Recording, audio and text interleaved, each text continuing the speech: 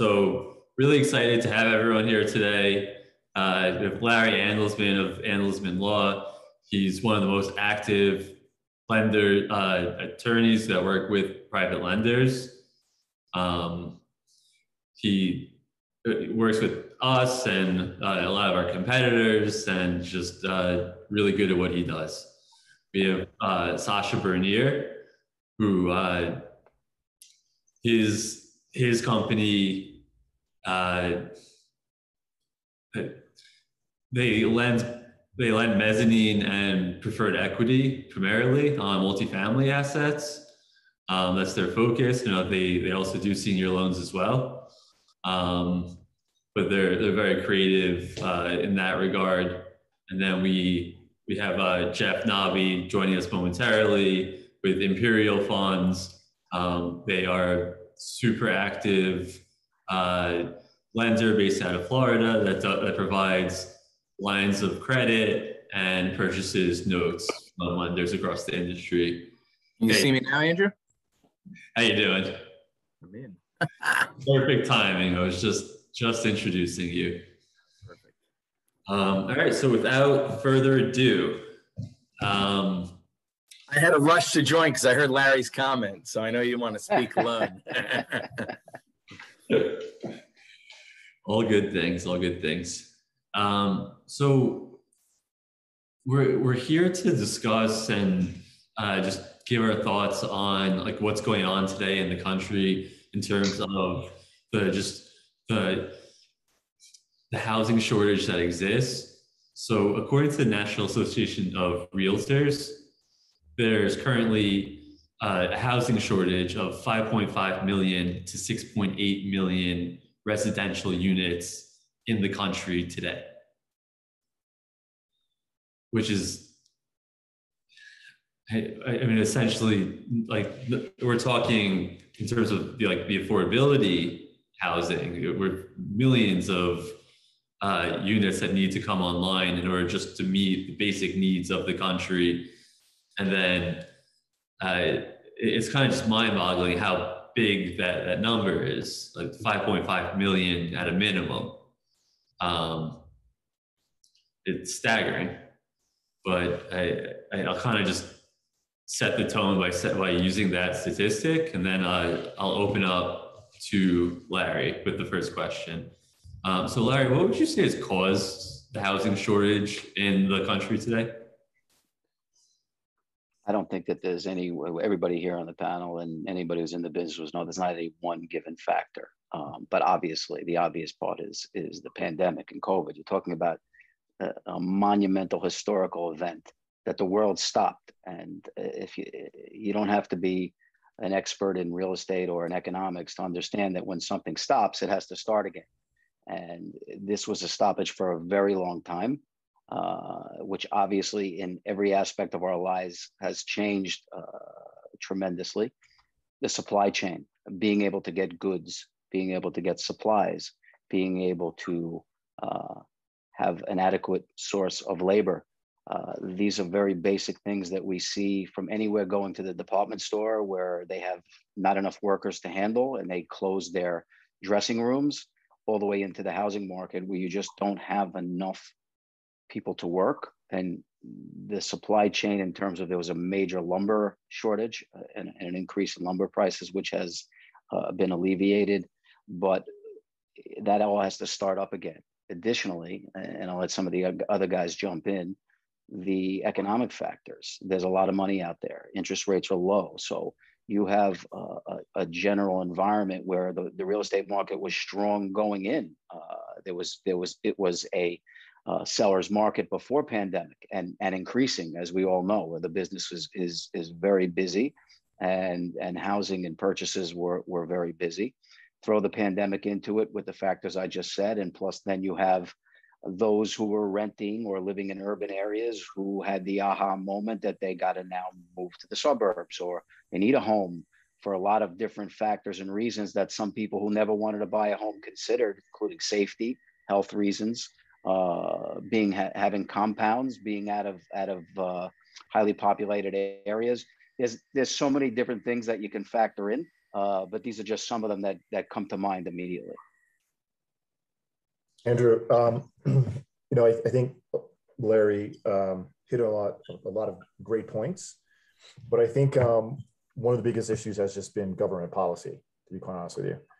In particular, in states like California, New York, and I'll just give you an example. I was looking at a transaction in Berkeley, California, and I remember the soft costs, just the soft costs for this multi-family building they were building was something like $500,000 per door. And when I told the person, I was like, look, $500,000 per door, I think you made a mistake here. Like, what, how is this going to be affordable if it's $500,000 per door just on soft costs? And she broke it down to me. She's like, oh no, because in California, you have all these regulations and rules that you have to, abide by, right? Like environmental, like solar or whatever.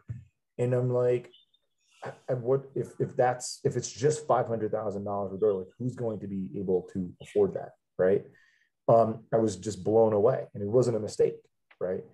And so I think that, like, in the name of trying to do affordable housing, it's actually having the opposite effect, right?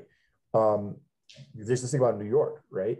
The market isn't dictating what the price should be. It's really the city of New York City, by keeping a large amount of supply under really a price threshold that really doesn't keep up with the times, right? And so it's almost like having price controls, right? And so there's these massive imbalances, right? And so if you think about it, what states have been growing the most when it comes to housing, right? It's been the Sun Belt, it's been the Southeast, right? I'll give you some numbers. This was in the journal last week, which was really interesting, right? So in the last census, Utah's housing developed grew by 17.5, Texas by 16.5, Florida by 9.7, Idaho by 9.6, but California, think about it, California by 5.2%, right? LA County added 4.3% versus 19.8% for San Antonio. Average median housing in San Antonio was $225,000 versus nearly $1 million for California. That's just doesn't make any sense, right? And I think that until policymakers in these regions that have like heavy concentrated populations have like serious discussions on trying to address these issues and not and be willing to open up a little bit more and have a little bit more market forces dictate how to build these things, we're just going to continue to have that. And you're just in places like California and New York are just going to continue seeing pressure. That's why people are moving out. They're like, wait a second, I just can't afford it. It's too expensive. I'm paying high taxes. And it's having the reverse effect. It's actually hurting the middle class, not helping the middle class. And I think there needs to be serious discussions on that. Yeah, and I think like the question becomes, what's next? Like when you go to California, there's like literally homeless encampments at Venice Beach. There's RV parks filled with people who like that's where they live now instead of homes, and they live at trailers downtown LA. There's just literally homeless encampments at Skid Row and so many different places. And it's like, what's next? Are we just going to keep on like ignoring this like obvious housing crisis? Or is the private sector going to step up, and are they going to start building units? And maybe it's not in California. Maybe they're building units in states that have like a more favorable regulatory environment, like Texas or Florida. But Andrew, even think about what happened with the eviction moratorium, right? People, it's just everything's artificial. People that can work are not working, right? And this has happened in my situation in some of the places that I've owned. There's no, if you can't get kicked out. There was an article on this in the journal. There's no incentive. You're not being incentivized to work, pay your rent, right? It's just a whole balloon, and this is really happening again in I hate to say it, in the Northeast, right, in California, right? And they have a bazooka approach to saying, okay, we're going to figure out how to help owners of properties who have real costs, right? You still have to pay taxes, pay insurance, pay maintenance, all that stuff. And you've essentially had your right to, as an owner of property taken away from you right before your eyes. We're not saying, I think there hasn't been, again, policy isn't differentiating the difference between saying, okay, I should be able to go to court, okay, and this person has to prove that COVID has affected them, as opposed to saying there's this balloon bazooka approach that, you know, whatever, we're going to just force you to take away your property rights, right? And not understanding there are real costs being taken on by property owners, right? They're bearing those costs. And what happens long term? It's going to be tenants that are going to be affected. And so that's the issue that I'm seeing right now, is that policies just, there's a huge disconnect, right? And there's this idea that if you own property, you're a bad person. But there's a lot of people who are middle income owners, right, who have bought 2-4 family homes that rely on that as income, right? And so I think until there's a honest discussion right now on policy, and I think that you're going to continue seeing a migration to these policies that are screwing up these very high expensive states. They're just going to keep moving to Florida, keep moving, because I think in places like New York and California, they've taken it for granted. And I think you're going to start seeing consequences of that. I think, I mean, back to my point earlier, I think they're already seeing like California's already seeing the consequences of it, like seeing those homeless encampments. Jeff, you're on mute.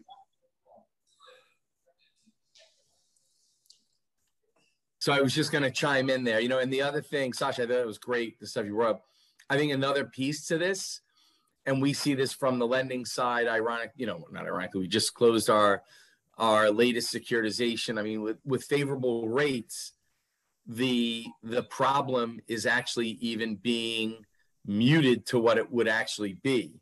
So I think there are this affordability concept or that's out there, this problem would be magnified twofold, threefold, if you actually had rates up with the pandemic, like Larry brought up, and all these other things.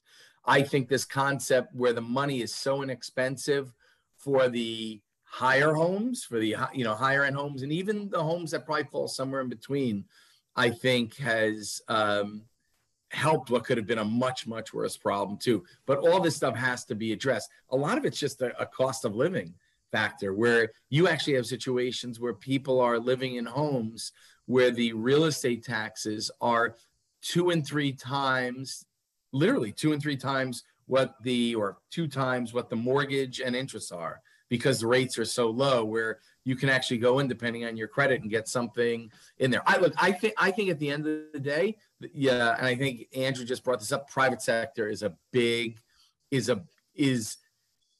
probably the key factor in solving a lot of these problems. And you've seen it. You're seeing it in a lot of these states like you brought up. But if you go into, some of these even college towns where companies are now going, and I'm using Michigan as an example, Ann Arbor, I was there last night, or you go into Madison, Wisconsin, where they're building out the airport and the cost of living is much cheaper. They're building like crazy in those cities because the cost of living is cheaper. The real estate taxes are about 10% of what we pay, at least up here in the Northeast. I think a lot of that's going to change. So I think the private sector is Vic. I think the public sector, if you rely on, I used to do, when I was at Goldman, I'd done stuff with the I think it was the NYHA, the New York State or New York City Housing Authority and all that. These authorities were set up for a much different purpose. There's no way they can fix the problems that are there now. And I know now from the lending side, if rates start going up, this stuff's going to get much worse.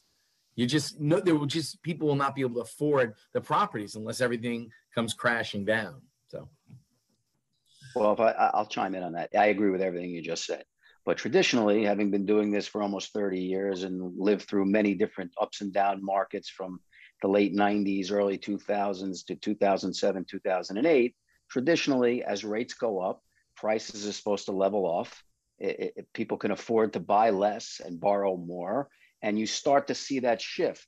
But this isn't your usual market. This is uncharted waters. I heard you have a background in Goldman. I was actually reading an article from one of their housing guys, and it's all over the place. They can't pinpoint how this is going to change or what's going to change. Particularly, we still don't know what's going on with this pandemic. With variants and the political divides, and some are vaccinated, some are not. Are we going to be working in person? Is there going to be a shutdown in supply chain again? What's our policy having to do with China, which affects so much of what we do in housing and housing starts and building? There's a lot of unknowns. So these are all theories. We could all talk based upon our own experiences. Being in real estate, there's no end in sight as far as I can see, unless there's some world event, such as a pandemic or some significant change in Fed policy or well, Larry, that's a big piece. Is rates go up? You do the math. Yeah, I think back 30 years 25 years ago when I had my first mortgage. I mean, we were happy to get 7 5/8 on like a 5/1. I mean, 8.5. You start playing these. You start moving the needle, Larry. I was figuring this out before. Like, how are people where I live buying these $2-3 million homes? The money is so inexpensive. You don't have to make much. You could be making between a combined income as a family of $300,000. You're buying with no problem. You qualify under under PITI and all that stuff. With a DTI and 41 or less, including other stuff. But if you move rates only by 50 basis points, your debt to income ratio probably goes up to 48, 49. So a lot of this, like you said, it's policy drives a lot of this. So I'm not well versed enough. I want to preface this. I'm talking about when I worked at Goldman, I had done stuff there. This is almost 30 years ago when I was there. And I don't know what's transpired since then, but you bring up this whole concept of how do you fix it, or Sasha, I think, was bringing it up. I don't know if these authorities are as active anymore. It's been so many years since I've done this. I don't know if there are teams still in all these banks where they help set up the financing and then they build, this housing, there must be some agency that's out there doing that. But I know back then it was very active and there was a vibrant market to finance it. And they relied properly on the private market to go and help with funding. But Larry, that's my fear, is that all you need is rates to go up by 50%, which is only a 1% move. But something has to come down. You're set with you have a pile of money. If you're right, for somebody who's working, a family of 4 or 5, you have a set amount of money. So if rates go up, I would have to believe at some point you work through the inventory and then the housing prices come down. I mean, that's the way it goes traditionally. Jeffrey, part of my point, though, when I was talking about policy, if I'm homeless, I really don't care to have if my house has solar panels or not, right? Like, that's almost becoming mandatory, for example, in California. There's a point that there's these rules and regulations that are making it really, really difficult. But one interesting thing, though, Jeffrey, if you think about it, 30 years ago, the risk-free rate, everything's really trades around treasuries, right? We learned in business school, 5% was really usually the rule of thumb, right? And there's this part of this bubble, essentially, is because it's artificially at 1.28%, right? It's just causing asset inflation, and people are just pouring capital and looking to pour money into it. And as a result, it's not really solving that issue, right? And the government is in a real bind, especially if they get this $3.5 trillion plan plus a $1 trillion with inflation going where it is. It's hard for me to see how this doesn't burst, right? You've got to raise rates at some point. And I think right now, based on where rates are right now, we're paying something like $400 billion of interest. If they were to raise it anywhere close to that 5%, you're literally quadrupling it, right? Imagine the U.S. having to pay, $2 trillion a year on interest expense, right? That's going to affect everyone, and I don't see that's going to affect mortgages, it's going to affect everything. So I think Larry, as you were saying, we are kind of in this unprecedented times right now. I don't even, how do you address that with that being in the overhang? Larry, I mean, I agree with you, Sasha. And I speak this way all the time, and people, I'm sure, approach you guys all the time and ask these questions about what we're discussing here. I field these types of questions all day long, and it's just unprecedented. You could have experience in real estate, experience in banking, be an economics major or master. This isn't something that you studied in school about what happened 10 years ago, 20 years, cycles. There's nothing to study.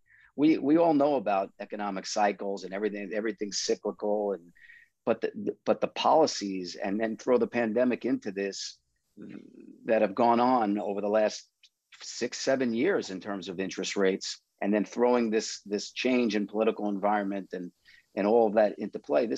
We're in unknowns right now. I mean, I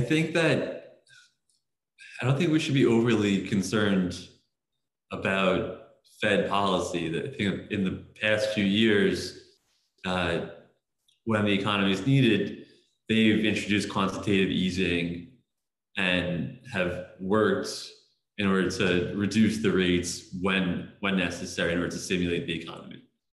I think the greater issue and the relevant issue here is what can be done to fix the tremendous lack of housing, both market rate and affordable, in the country today.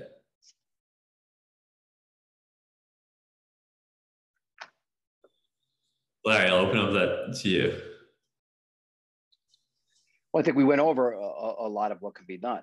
I don't really know much about the public sector, what the guys were talking about in terms of what public sector can do, but the builders, the investors, that people that we deal with in terms of the hard money and who the lenders are lending to, who are coming in, developing and redeveloping certain housing and making that available to people to buy.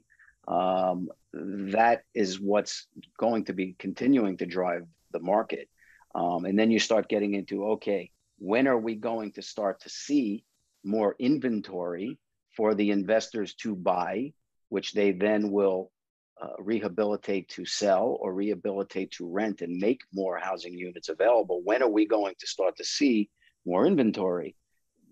But because of all of the foreclosure moratoriums that have been in place, the traditional ways or usual ways that investors acquire assets has also been stymied. There's been a lot of forbearance, and I'm sure Jeff can speak more to that. All of the forbearance that's out there, I've seen different types of percentages of people who are in forbearance. What's going to happen to them when the moratoriums lift and that forbearance runs out?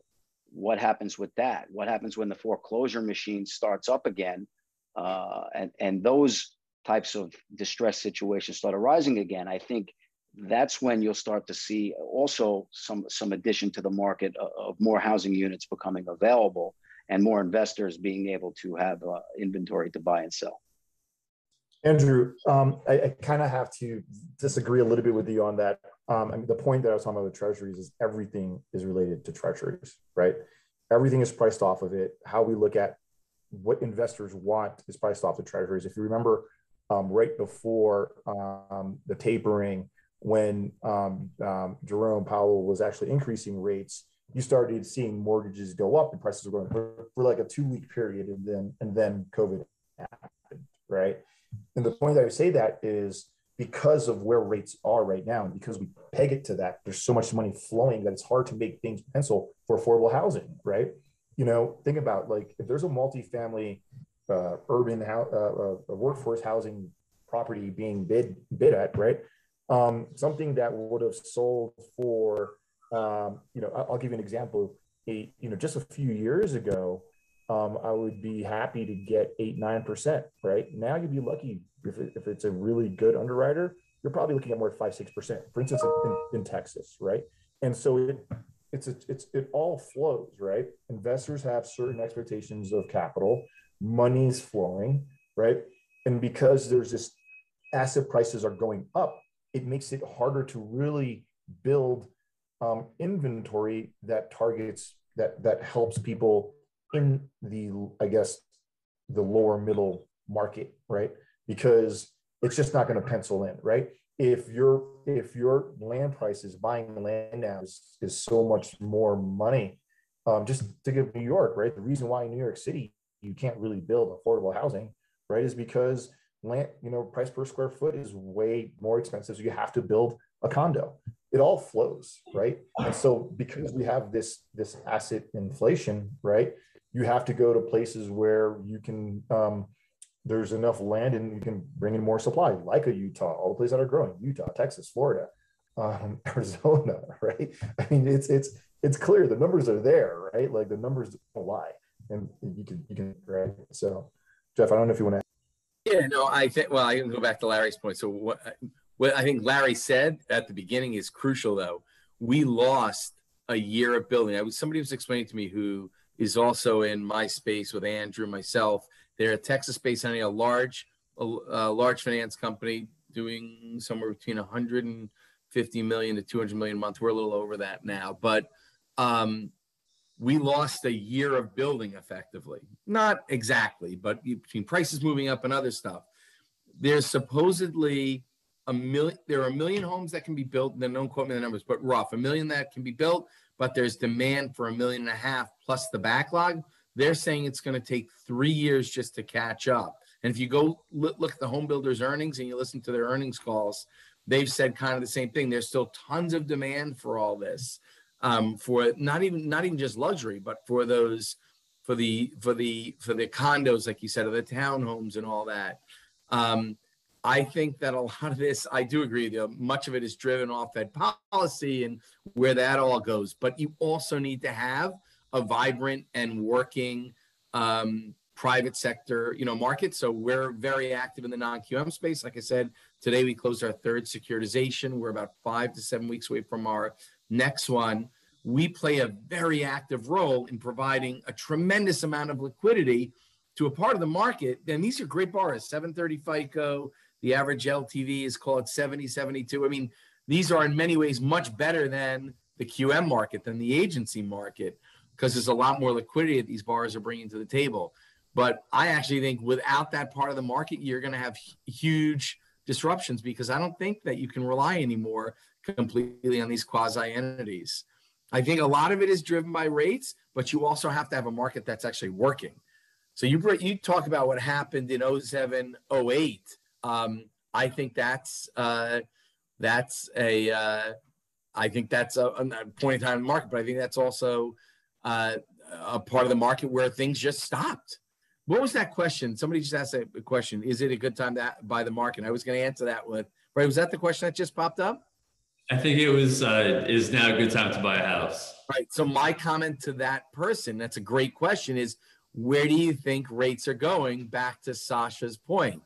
If you, and I can give you my 2 cents on this, I think rates are going to stay artificially low for years. That's my own 2 cents. If you believe rates are going to go up, it goes back to my other concept. It's really simple.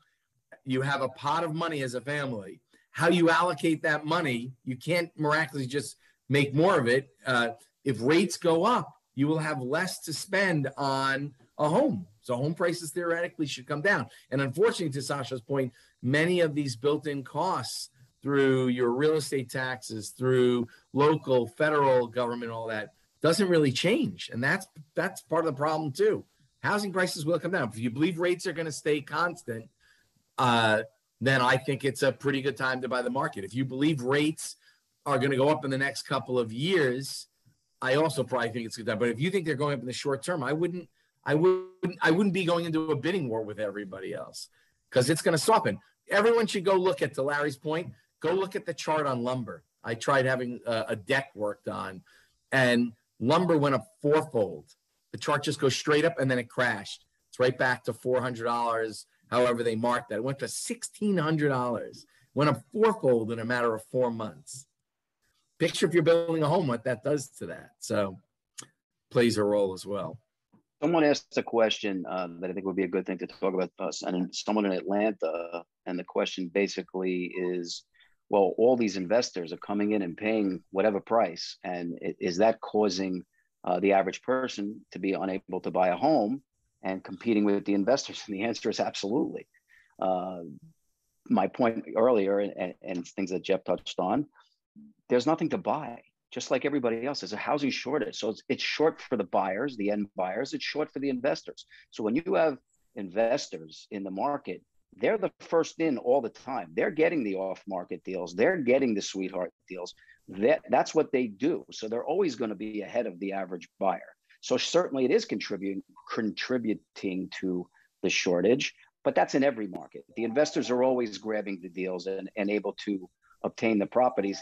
In this heightened shortage, it may be seen more, because usually you don't see these guys coming in on MLS and paying the asking prices on MLS. They're on the steps, they're in the courts, they're getting foreclosures, they're with the banks buying REOs, they're buying in bulk. Those opportunities aren't there because the courts just haven't been functioning, and it's not a distressed market. So when you're not in a distressed market, these investors find a way. And that's where they're coming in. And they're also contributing to the higher prices because they are willing to pay asking price, knowing that there is a shortage, and whatever improvements they're going to make to the property is just going to raise the price more, and they're going to make money. This is capitalism. Larry, to add in, to make it even more difficult, you're also competing against artificial intelligence and Zillow, right?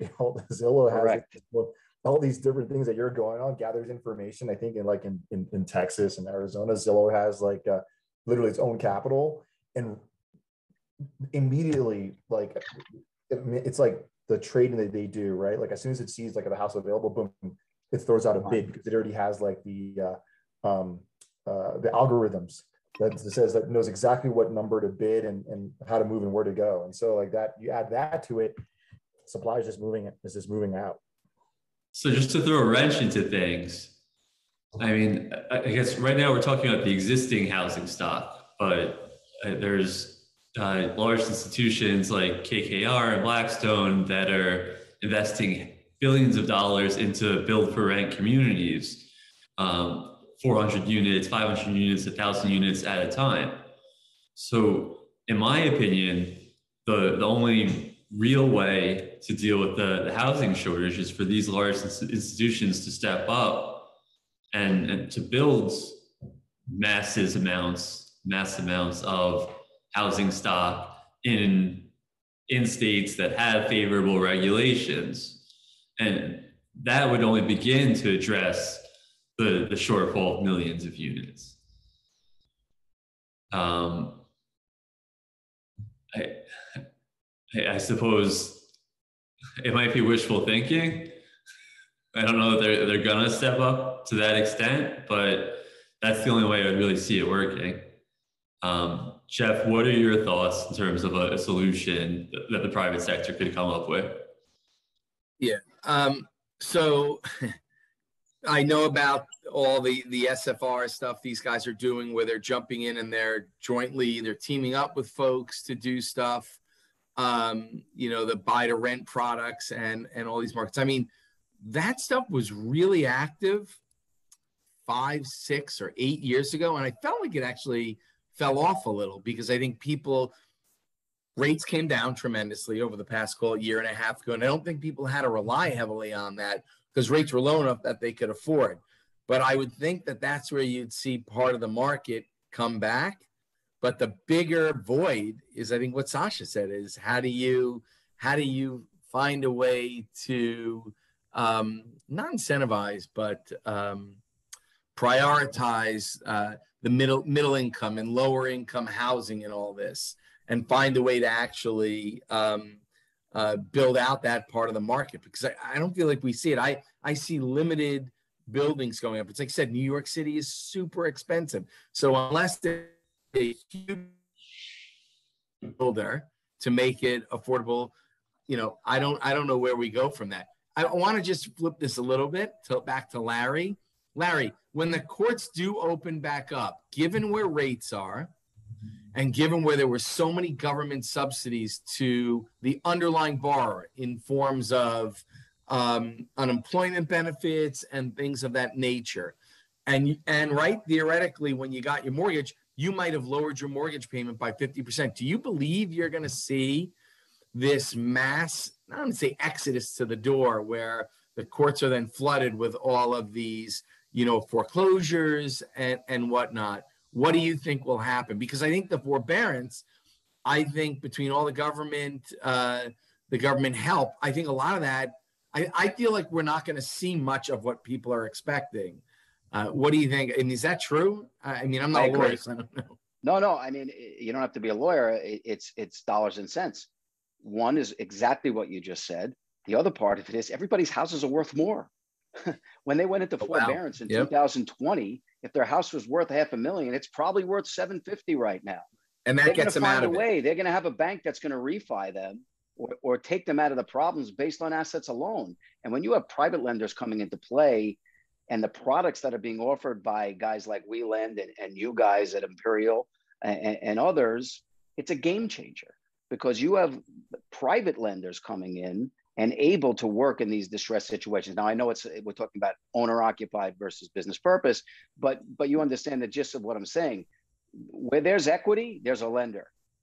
They'll find a way, to help those people. So the answer is yes. It's not going to be a deluge of foreclosures like 2007, 2008. Correct. No, it's a different environment. And one point for Sasha, to his comment where it's all driven by the Fed. The one thing that's different, and to the person who is listening or who asked that question, and Larry, I don't know where you sit on this too.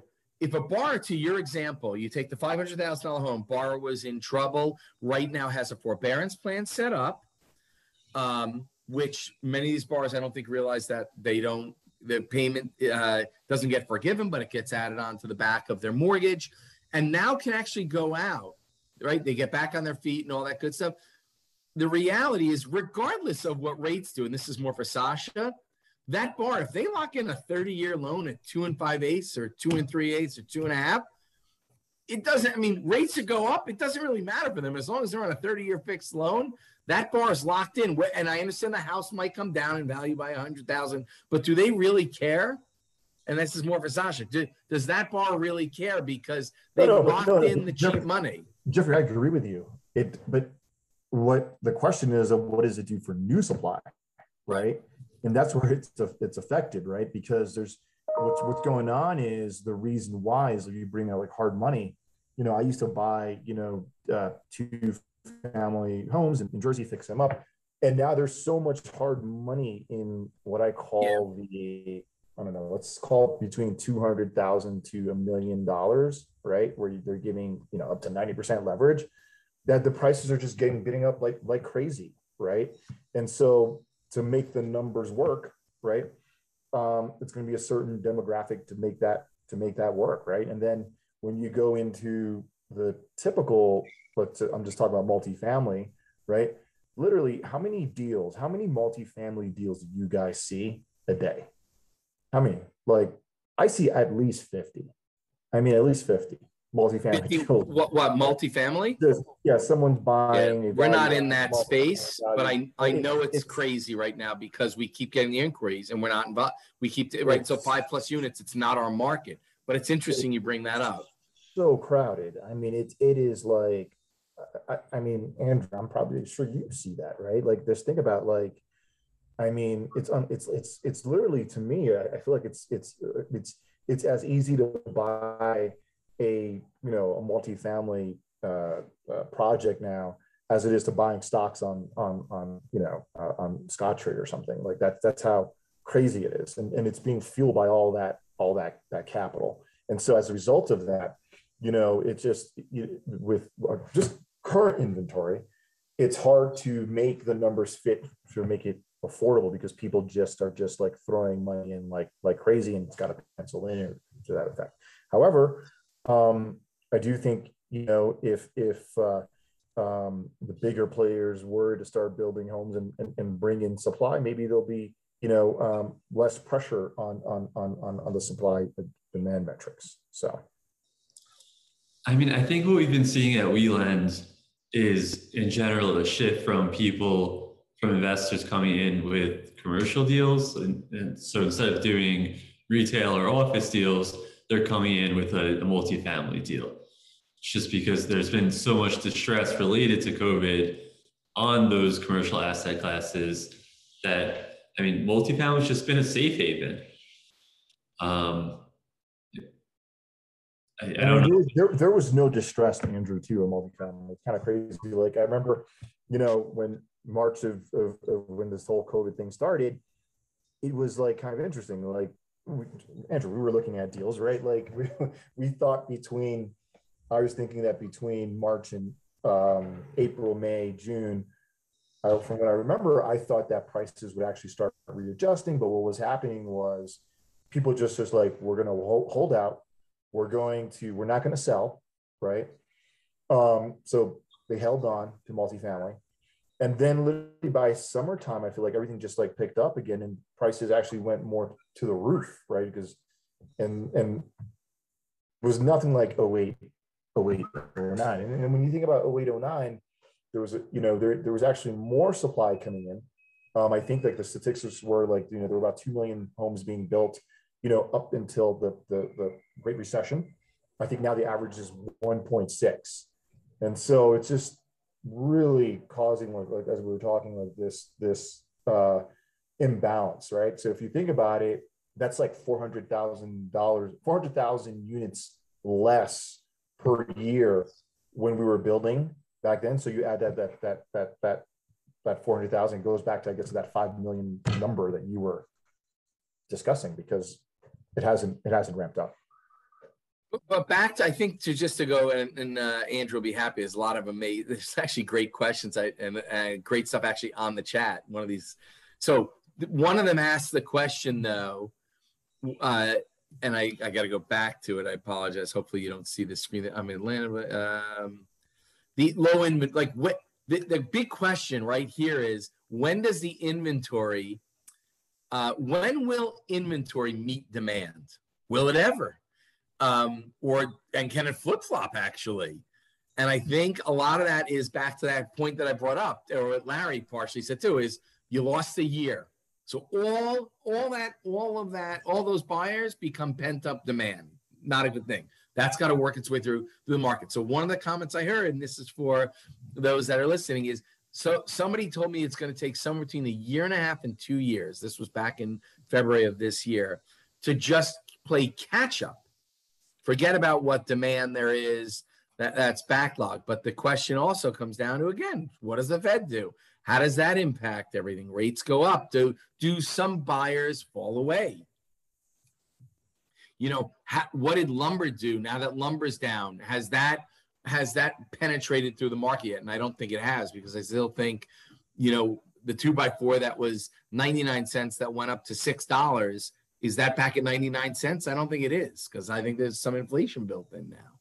So, I mean, these are great questions that they're all asking. I think at the end of the day, if you're a buyer, you're a small buyer, and you've locked in your rate, I don't know that it really matters. I mean, it's like trying to time the stock market. It's not possible. Because you'll get it wrong every time. If you can afford what you're buying, and that's the big piece to this, if you're buying with leverage and all these other pieces there, you'll get burned when rates go up. But if you're buying and there's no leverage and you have a job and all is good, it shouldn't matter. You're locking in very cheap money at 2.5, 2 3/4, 3. We'll never see this again, although I keep saying that. I guess Japan would prove that wrong, but that's a big piece of this too.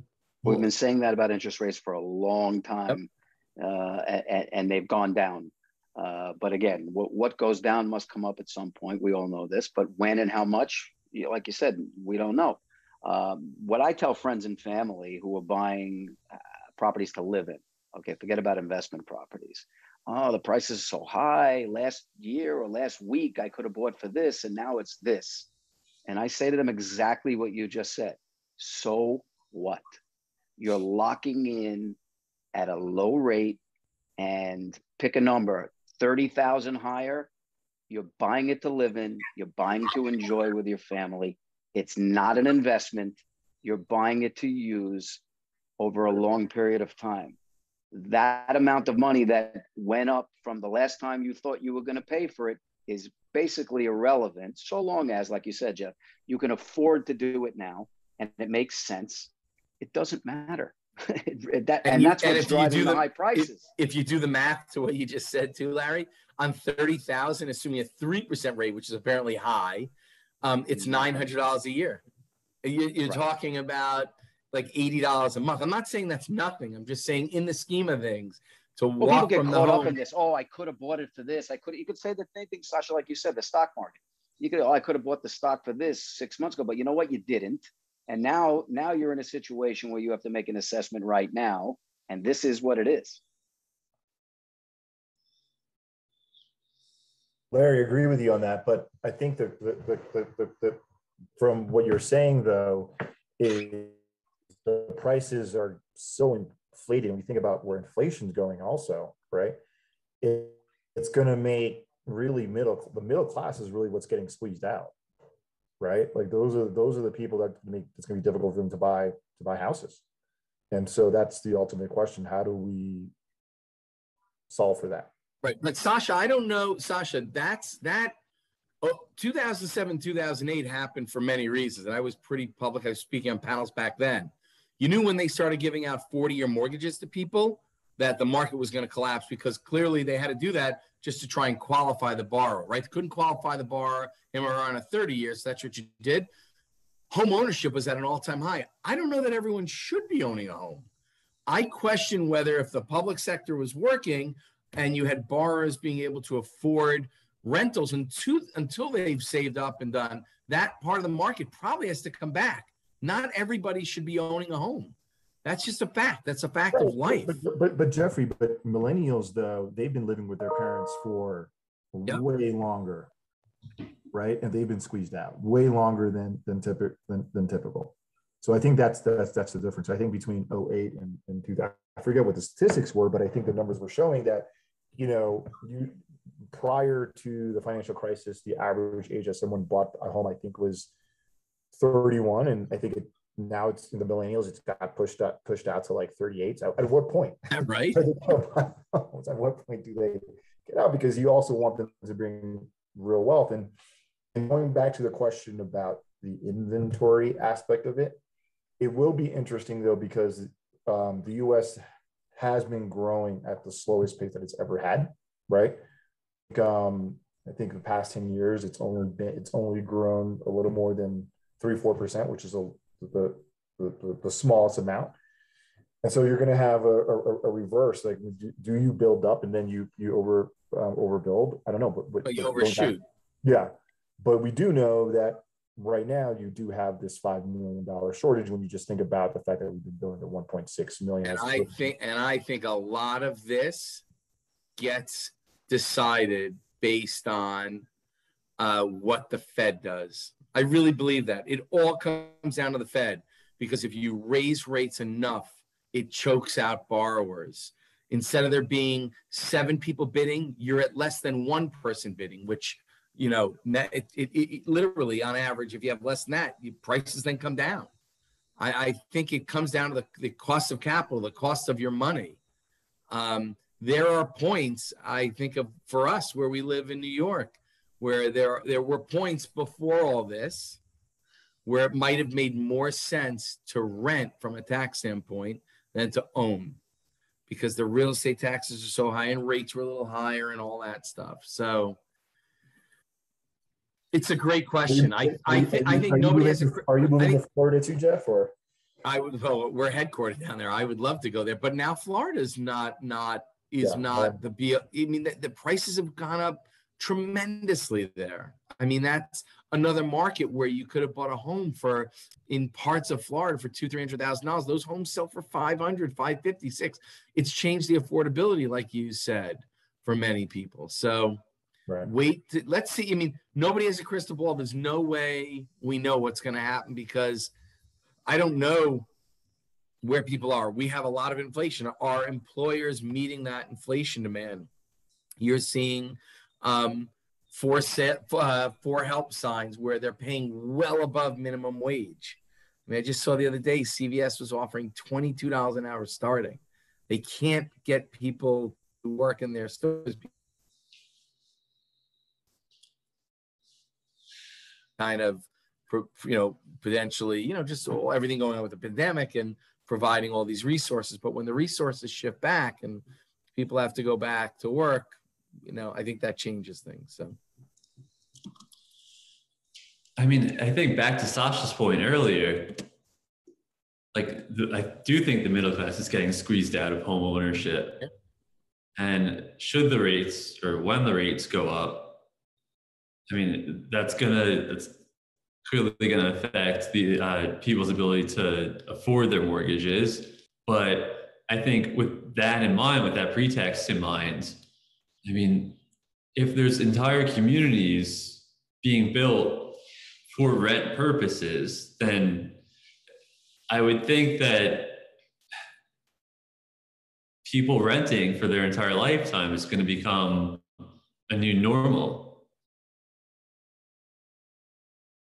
It's like no longer the American. Andrew, it was like that. There were periods of time, I'm doing this almost 30 years, where that was part of the market. There were people that were never making enough. The math didn't work. You have people buying homes today that never had the ability to buy because there was an affordability issue, not of just the home, of the actual equation of given where rates are or the type of product they're using. That's changed all the way up and down the spectrum, in my view. For parts of the hard money market, stuff that was double digits is way inside through competition and through other means. The private sector's helped. No, entirely. So, I mean, just to help sum things up and just wind things down, what do you guys foresee occurring in terms of the housing market in the coming years?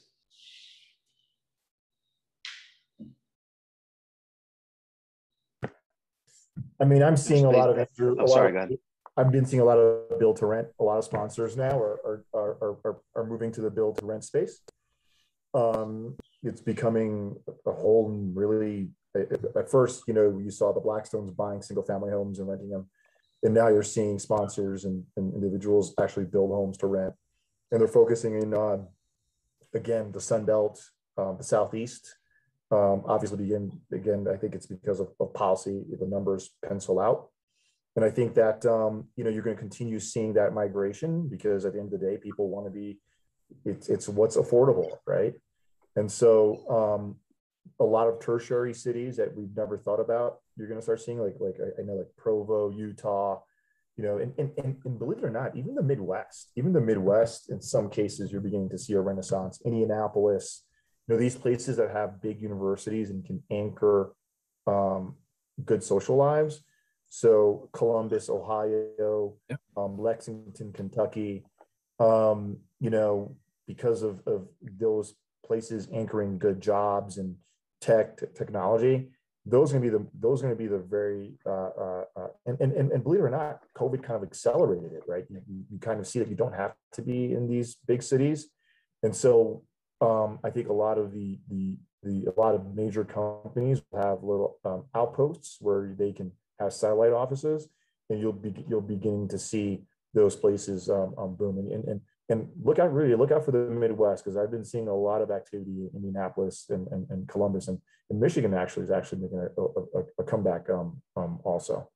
And those are big cities. A lot of those cities you mentioned, I said it to you before, even a Madison, Wisconsin, which is always a great town, but homes there, it always hovered, the average home, 220, 230, 240. Now, while they've gone up tremendously, 270, 280, compared from an affordability standpoint to the coast, it's the greatest deal ever. And you have companies migrating. So many companies now are, like you said, Sasha, are now putting their corporate offices in these places. Columbus is I think one of the hottest cities now. 12, 15 years ago, homes were 20, 30 grand. You couldn't give them away for that reason. And now there's this revitalization of all the, their downtowns and whatnot. So I agree. You're going to find it in some of these cities that have the infrastructure to build out and all that.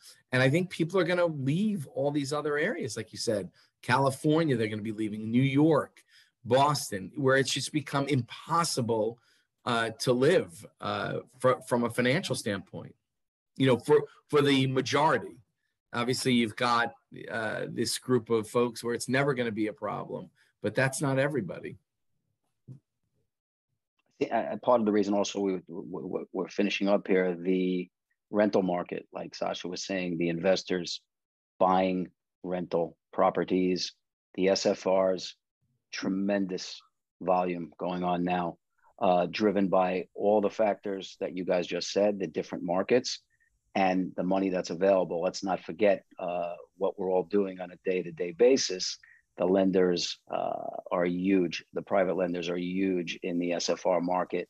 The rental loans, the portfolio loans. Here in our office, we're closing nationwide in all of these areas that you just mentioned, up and down the East Coast, Southeast, into the Midwest. We're closing tremendous amount of loans for these single-family rental products. The loans that are available to these investors and the rates and the terms, it's incredible that this product is there. The banks can't do it. The banks can't beat the private lenders, and they won't be able to beat the private lenders in speed, timing, and now it's even getting pretty close with the rates. So that also, I think, is driving the market, because the fix and flip market in general is not strong for all the reasons that we were talking about.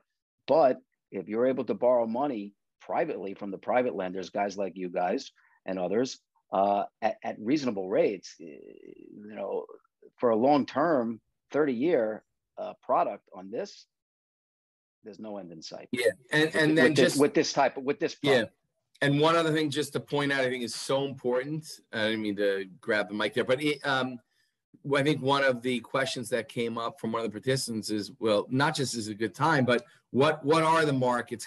How long will rates stay here? When will things not be as great as they are? I think primary markets, primary homes, those markets, tons of strength.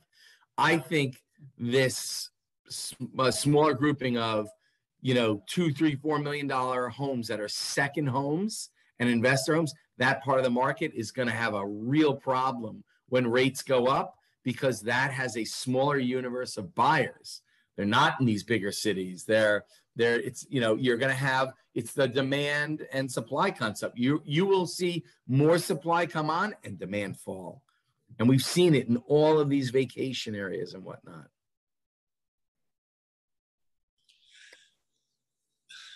Okay, I think it's a great point. I think, so one of my favorite Warren Buffett quotes is that he doesn't know anyone who can predict cycles accurately. Oh, I guess time will tell as to how things will play out in the market. So look, I'd really like to thank everyone today. So Larry, greatly appreciated. So Larry from Andelsman Law.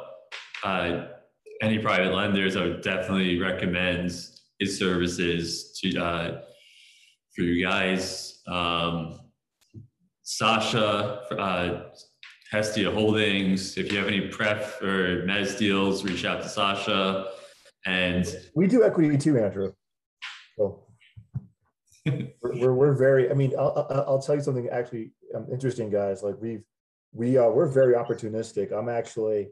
I was in Guadalajara, Mexico, looking at a office conversion to a WeWork style resi, and now I'm in Colombia looking at a similar project. So we're very opportunistic. So if you have something opportunistic, we'd love to talk. Beautiful. And Jeff Navi from Imperial, they're very active in the 1 to 4 unit space. Providing lines and buying notes. So greatly appreciate it, guys. Thank you for your time. Thank you, Andrew. Take care. Thanks, Andrew. Bye. Thanks, guys.